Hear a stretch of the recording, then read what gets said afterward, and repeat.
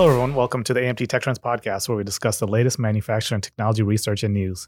Today's episode is sponsored by AM Radio. I am the Director of Technology, Benjamin Moses, and I'm here with Stephen Lamarca, Technology Analyst. Steve. How you doing? Doing well. Yeah?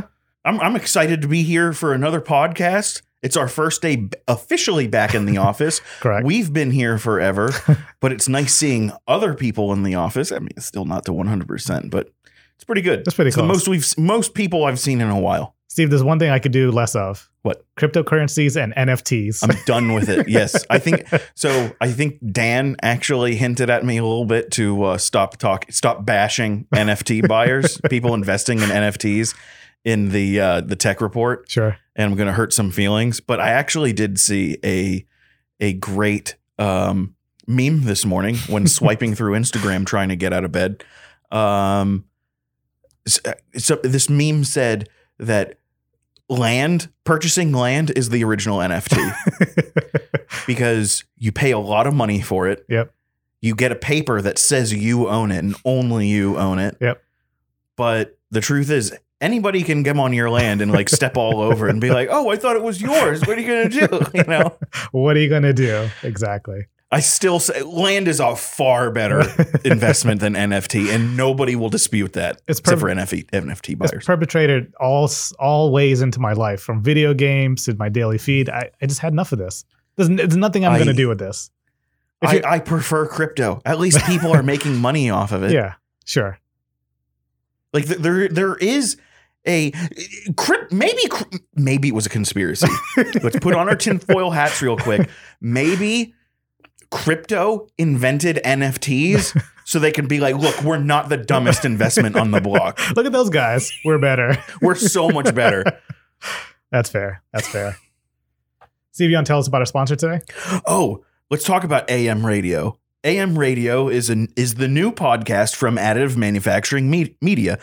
Join editors Pete Zielinski, Stephanie Hendrickson, and Julia Heider. I know Pete and I know Stephanie. Those guys are amazing.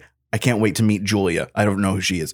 As they share stories of companies succeeding with 3D printing today, talk about emerging trends, and discuss future opportunities and potential for AM in the context of the larger manufacturing landscape. New episodes are published every other week. Subscribe now on Apple or wherever you listen to podcasts like this one.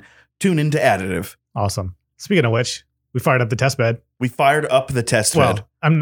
You fired up the test bed. Yes. I'm your manager, so it's we. I'll buy that. So I dusted it off. Yep. You know, and at first I pressed power and I was like, nothing is happening. Like nothing is happening. Yep. And somebody unplugged everything. Like everything was unplugged. That's strange. The power supply, which is a UBS, Universal Backups, UPS protection circuit. I don't forget, man. It's a battery. It looks like it's a big, heavy surge protector, but it's a battery. Somebody unplugged that. Yep. It still had a charge on it, which was nice. Maybe it was making noise for whatever reason, because these things love to beep. Yep.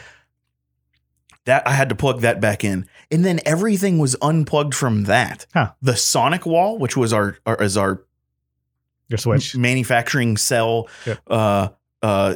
Network. Yep. It's not just a switch, it's the entire network. That whole network was on there. That was unplugged, had to plug that back in. And then there was the controller for the robot. And then I needed to steal another power supply for the laptop, my old laptop. Of course you did. To plug that in, because that thing, it hasn't been turned on in like a year. Yep. It was totally fried. So, and its battery isn't long enough to like go 15 minutes anymore. Right. So I had to plug that in. There's a reason. And then I fired everything up. Yep. I didn't get it. I didn't have any. The PC was the least of my issues, which was nice, that's refreshing. It was a pleasant surprise. It didn't get a bunch of alerts saying you need to update this, update that. It was fine. I booted up the robot's software. I remembered how to turn on the robot. So you turn on the controller. Yep. And then you start up the software. Right. You connect the software on the PC to the robot's controller. And then once it says connected and it's ready to go, Then you turn off the e-stop. And then you get that really satisfying click of all of the joints like unlocking and relocking. That's cool. To be like, okay, the robot's powered up. We're ready to rock. Startup sequence on most machine tools is fairly critical. There's always a there's always like always a nuance. Yeah. It's not quite as cool as like, I guess a pilot and like a plane gets to flip all the switches overhead. Nothing's cool as that. Nothing's as cool as that. But it's certainly not movie cool. Yeah. But started it up and then I was like, all right, let's put this this other thing that's been collecting dust. Let's put this X-Arm gripper. Yeah. Which is brand new in box, but it's not actually new. Right. It's old. We just haven't plugged it in. We haven't done anything with it. Plugged it in, works fine. Works great. Yep. It's pretty easy to use. The only downside is the software, which is brilliant, by the way. The software has a digital twin, so like there is a 3D image of your robot that moves when your robot moves. It mocks everything that it does. Yeah. It doesn't have a gripper on it. It's missing that model. And it also it's a collaborative robot, so it has to know when it's about to crash, and it has to be able to sense like collisions and stuff. The gripper has no collision detection, and the software cannot detect where the gripper is. So it doesn't know that it's about to punch through the table that it's mounted to. Yep. So apparently it can be. It's that way right now. That's the current state. Yep. Apparently it can be programmed to recognize itself and all that. I haven't got around to it yet. The gripper's not even bolted on all the way. Sure. There are two. So the owner's manual, operator's manual, really, it prescribes you need 4 M6 by 8 millimeter bolts, countersunk M6 by 8 millimeter bolts to attach it. We got the package from the robot company to have the gripper and a camera. Mm-hmm. So I go to the hardware store and they only had countersunk M6 by 12s. A little too long. But fortunately, it was able to, that extra 4 millimeters, 4 millimeters is a lot, man. That extra 4 millimeters was able to go through the plate that the camera mounts to, which is not in the instructions. Gotcha. And secure both the gripper and the camera to the arm. That's good. But I still need 4 more bolts to feel safe, but those need to be by 6 and not, or by 8 and not by 12s. So I was going to mention that the struggle on the shop floor for bolts. Yeah. That struggle is real, man. I remember a couple of times. So refreshing to hear. Trying to mount like changing fixtures. We didn't have a lot of quick setup back then. You took off the entire fixture. It was attached with, long bolts through the fixture with the T-nuts on the bottom through the table's T-slots. And you only have a certain amount of engagement. Like the T-nut is probably 1.5 inches thick.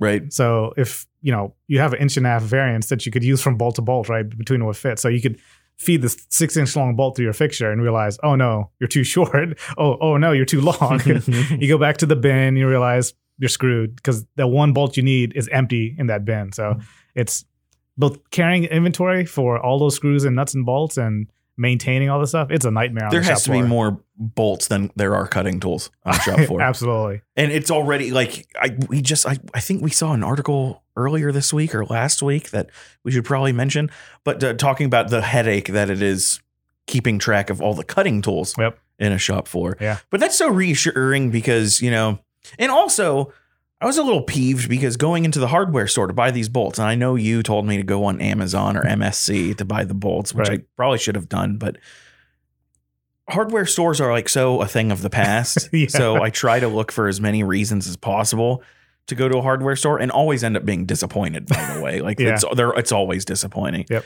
But like I just have these fond memories of being a little kid and going to the hardware store with my dad where we walk into the hardware store and right above the entryway, as soon as you walk through the door, there's a sign that says shoplifters will be shot. And there's a picture of a revolver. And it's just like that wouldn't fly today. No. It really was a different time, hardware stores in general. But I also distinctly remember, now I get it, it was a lot smaller then, so it seemed a lot bigger. But we went to this place in Arlington called Bill's Hardware. And it was like 2 levels, and it was cool because they had like a toy section, and my dad would always get me like a cap gun every time we went there. But I distinctly remember like one of the entire floors was just nothing but aisles and aisles of like loose hardware. Oh, that's fun. It was like, they definitely would have had a countersunk Oh, yeah. M6 by 8. Probably had different variations. Some coated, some stainless. Some chrome plated, some subdued, like black oxide. Yeah. And then do you want hex? Do you want Torx? Bet you they had all of that. But nope, now you got to go online. Sound like a boomer. I do miss going to Heckinger's with my dad. The smell of wood. Was Heckinger his chain? Yeah. Okay. I remember that name, but like, cool. That's awesome. Buying wood that wouldn't fit in our car, and I was always sticking out the back door.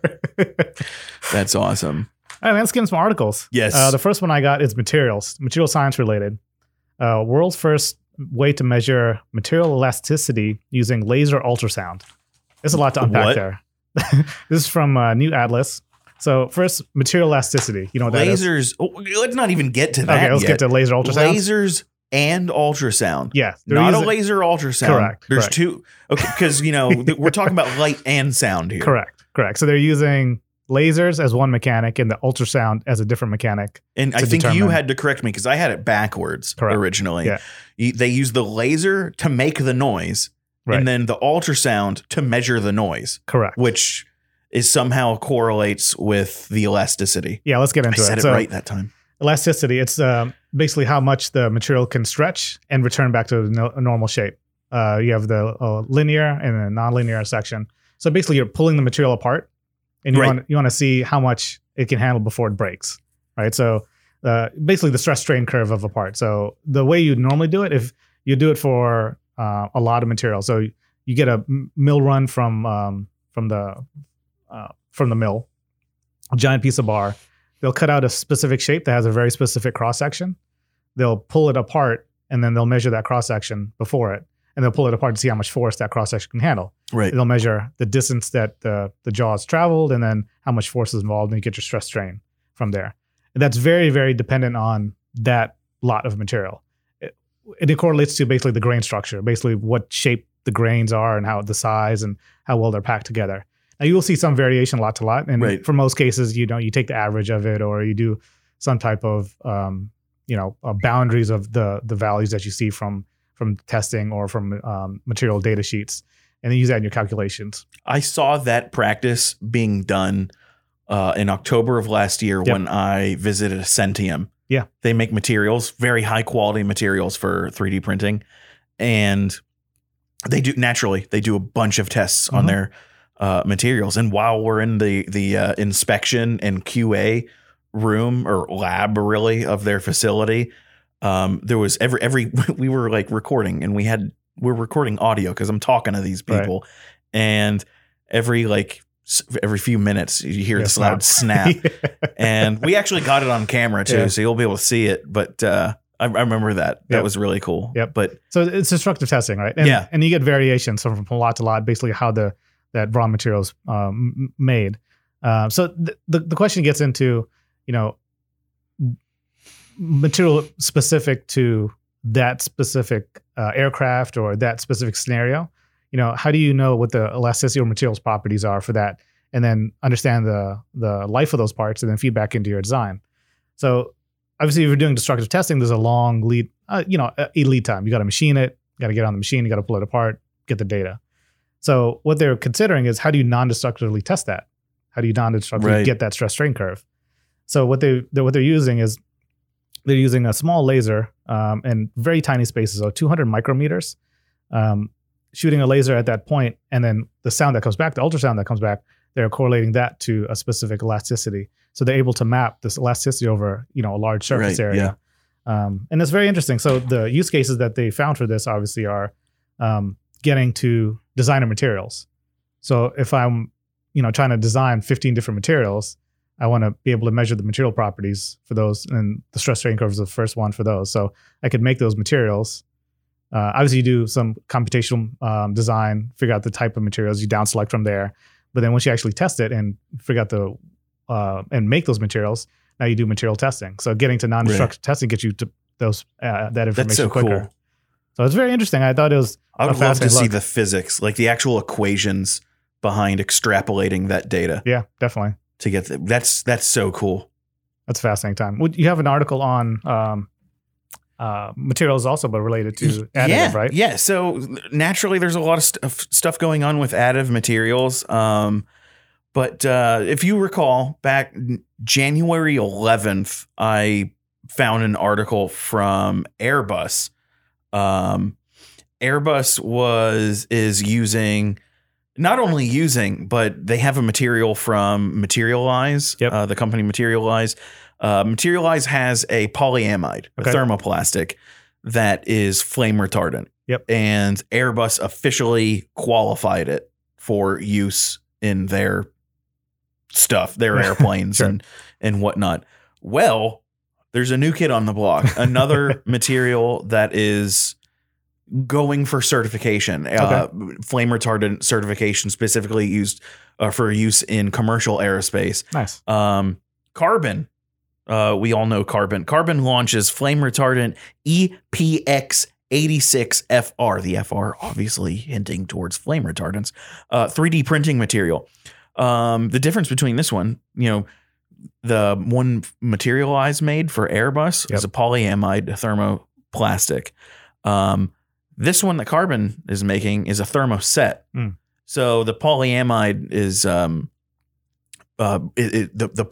material used to print parts via SLA, stereolithography apparatus, or DLP, digital light processing, to make a solid part out of additive. They're not actually using temperature to form the part and set it in place. This on the other hand, that Carbon has is a thermoset plastic, so they're applying heat to it, like with material extrusion and a heated like print head or jet. I think it's material jetting, actually. Regardless, it's a thermoset plastic, and flame retardant. Nice. So that's solid. We're seeing a lot of strong competition for Nomex. We're seeing a lot of industries certifying material. Yes, that's pretty cool. Which, as I keep sounding like a broken record, is one of the bottlenecks holding things back, holding additive manufacturing back from being fully implemented in the production chain. Yeah. In manufacturing in general, standards and certification is one of those things. And we're finally breaking that barrier down. Absolutely. Can I talk about robotics?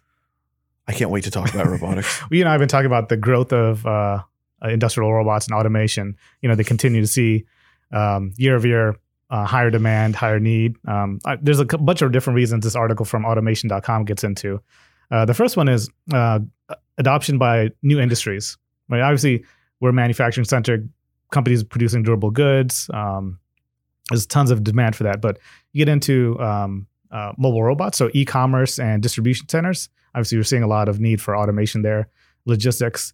We're seeing interesting articles from construction, right? And agriculture. Agriculture is adopting automation a lot. And you know who's really doing a lot? Not just like Korea, as since they're dominating automation and robotics. Australia, they're all about robot agriculture. That's cool. Did I spoil? No. That's Were you going to talk about Australia? I hope not. They've already taken on the world at this point. They're working on it, and not if South Korea is going to help it. That's true. Can help it. And then service industries like medical, right? In hospitals, you're seeing a lot more AMRs used and doing various things. Right, especially since COVID. Yep. That Siemens designed, developed, and released that AMR for sanitizing hospitals in it was something extreme, like in 2 days. That's crazy. They went from the drawing board to here's a production model ready to go.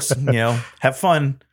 They also, this gets right into the next point. Robots are easier to set up, install, and program and train. They're saying be able to, from basically purchase to getting the first part being used significantly quicker than before. Wow. And the idea of humans upskilling. So there's a massive growth on robotic classes. Large companies like ABB, Fanuc, KUKA, Yakisawa, they have their own robotics training classes that you can go through for their for training, but seeing significant growth in participants on those classes.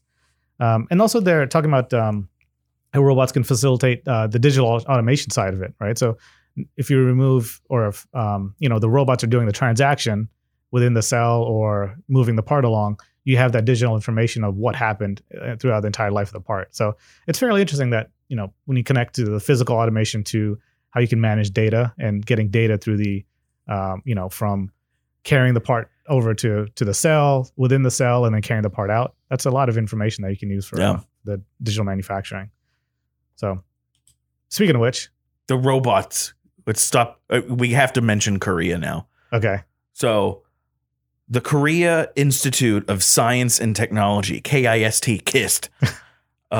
KIST has developed a semiconductor that senses pain. That's worrisome. Is it though? I don't know. Get into it. Tell me more. So, I mean, we're talking about physical pain. We're not talking about emotional pain. So the robot's not going to be a good drinking buddy yet.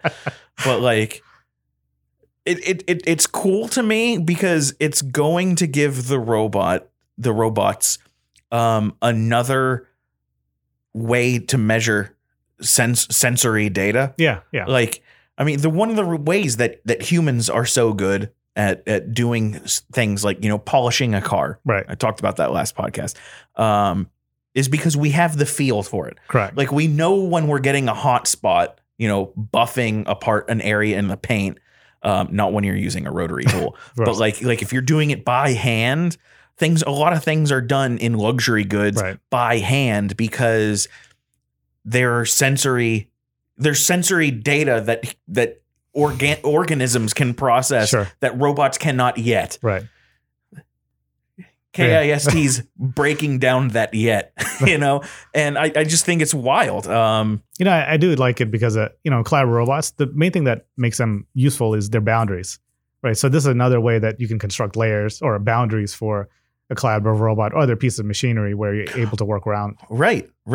Like if the robot hurts itself, it's like, oh, this might hurt a human too. So we should ease up. Yeah. And the other thing is, it's not to sound all like Terminator 2 or anything, but like seeing this, the first thing I immediately thought when just reading the title of this article was, not me personally, I feel like I have a good amount of mechanical sympathy. Yeah. I'm gentle with my car, right? Stuff like that. But there's definitely people I know who need to work on their mechanical sympathy. And if this article isn't the best reason yet to start working on mechanical sympathy, start being nice to your electronic devices or your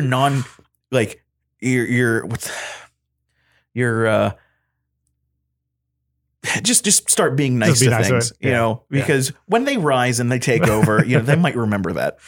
I can't wait for KISS next album. It's gonna be great. Shut up. I got an article from Eureka Magazine on nice. I miss Eureka. I haven't read anything from them in a while. Composite anti-roll bar design. Getting some composites in cars. Composites, anti-roll bars. So also known as sway bars. Sway bars. Sheffield. AMRC stands for Advanced Manufacturing Research Center over in the UK. And they do a lot of further advancements for groundbreaking manufacturing technology. And what they're working on a lightweight material composite hybrid project. So they're basically similar to the LIFT project over in the US for the Manufacturing Institute. What they're interested in doing is making vehicles and making equipment in general just more lightweight, way less. Right. There's a lot of reasons for that. One is you probably can improve the robustness, but the cost and need to operate the machine drops down as you decrease the weight. So what they're working on is several different ideas to reduce the weight of vehicles. One, they're looking at lightweight alternatives to tubular steel stabilizers in suspension units for trucks and trains. So large scale vehicles. At that scale, if you're able to reduce, a 5-inch diameter bar that's probably used on a train to something that weighs a lot less, the operating cost of the fuel to operate that vehicle is going to be much less. So what they did is they made a anti-sway bar 30% lighter going to composites. Wow. So, and it's interesting. They had several series of projects before they got to this one. And then the main issue that they're running into is attaching the composite to the metal. So there's always a transition point from a composite to either another plastic or in this case, a metallic arm that's holding the sway bar, right? So you have two trailing arms and the sway bar goes across. So how do you attach the composite to that? Aerospace has seen that issue a lot where in the early days of using carbon fiber or composites, like in the wings and structure, how do you attach that wing to the structure? They'll bond ports or sleeves or studs not studs, but attachment points that are drilled out in the composite and then either glued in somehow. Yeah. But that creates a stress point, right? So because you have this broken up material that you're attaching it to. So that was one of the biggest issues that they ran into is how do you transition from the composite to another metallic structure and keep it attached? Yeah. Hasn't aerospace kind of like solved that? Because like aren't a lot of wings composite now?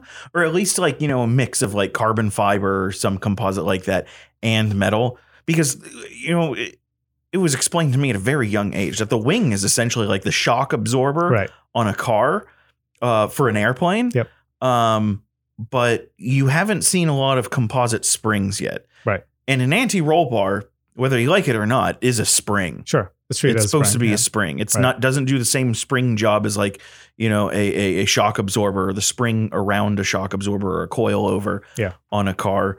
But it is supposed to flex. And if anything, it's supposed to minimize flex. Yep. But it has that purpose. But they've been making composite wings forever. Sure. With metal parts in the mix. I think there's a couple of differences. One is the type of loading that they're doing in this case. So, how the wings are loaded versus, or how they're attached also versus how they want to attach this. They're probably using traditional methods, or they could be using adhesives also. But it's a fair point. There's probably some cross-industry stuff. But I think the AMRC's, cross-industry also. They're doing a lot of stuff across. And think about carbon fiber wheels as well. Yep. A lot of companies claim to have a carbon fiber wheel, as Tim will tell you all the time, it's like, I bet you the whole wheel isn't carbon fiber. Right. I bet you the hub in the middle is like aluminum or some alloy. Yeah. And then now there are brands that have like come out and said, no, we have a carbon fiber wheel. And then there's other people like, Gordon Murray, like one of the greatest Formula One car designers of all time until he was surpassed by Adrian Newey. Won't get into that.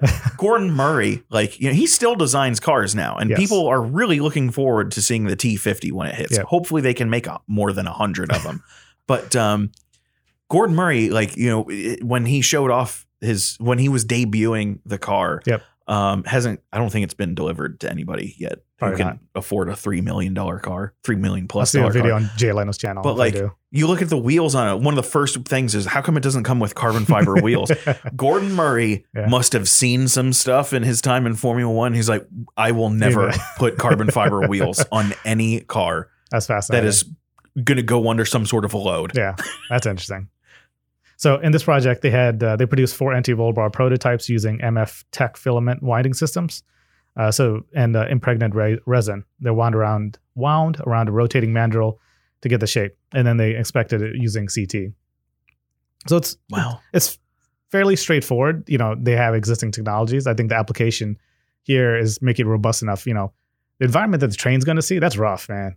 It's going to go from hot Arizona sandy environment to Canada's Rocky Mountains. So I think that's one of the slight differences there too. So I think there's got a lot of environmental testing to before we get, certification or buy-in on this. Yeah. It's exciting. It is. I can't wait to buy one for my car. Yeah. I feel like it's a video game. I can't wait to put carbon fiber I can't wait to afford a car that has carbon fiber anything. I did a carbon fiber hood once on my Volkswagen Golf. It was okay. My motorcycle has a heat shield that's carbon fiber on That's cool. I have one piece of carbon fiber somewhere. You got one. Yeah. I'll look on my cars. And my car's has a Mark Forged keychain that was printed with single filament carbon fiber. I like it. So I do have that. Going back, I'm sorry, I don't mean to go back to my article I was talking about before, but the word I was looking for and I totally paused on and had a blue screen of death internally was inanimate. Ah, gotcha. Putting a pain sensor on an inanimate object. Now it feels like we're getting close to the brink of artificial intelligence. We're on iRobot world. Computers can't feel pain. Maybe they can. I don't know. You're not in the head of a computer. But inanimate object was the thing I was looking for before. Thanks. Imagine pain. Be gentle to your inanimate objects. That's a big takeaway. They'll remember us. Just be gentle. Yeah. Be nice. That was a great set of articles, man. We covered a lot of different materials. Yeah, we did. Awesome. So thanks to the sponsor, AM Radio. Where can they find more info about us? They can find more info about us on amtonline.org/resources. Like, share, and subscribe. Bye, everyone.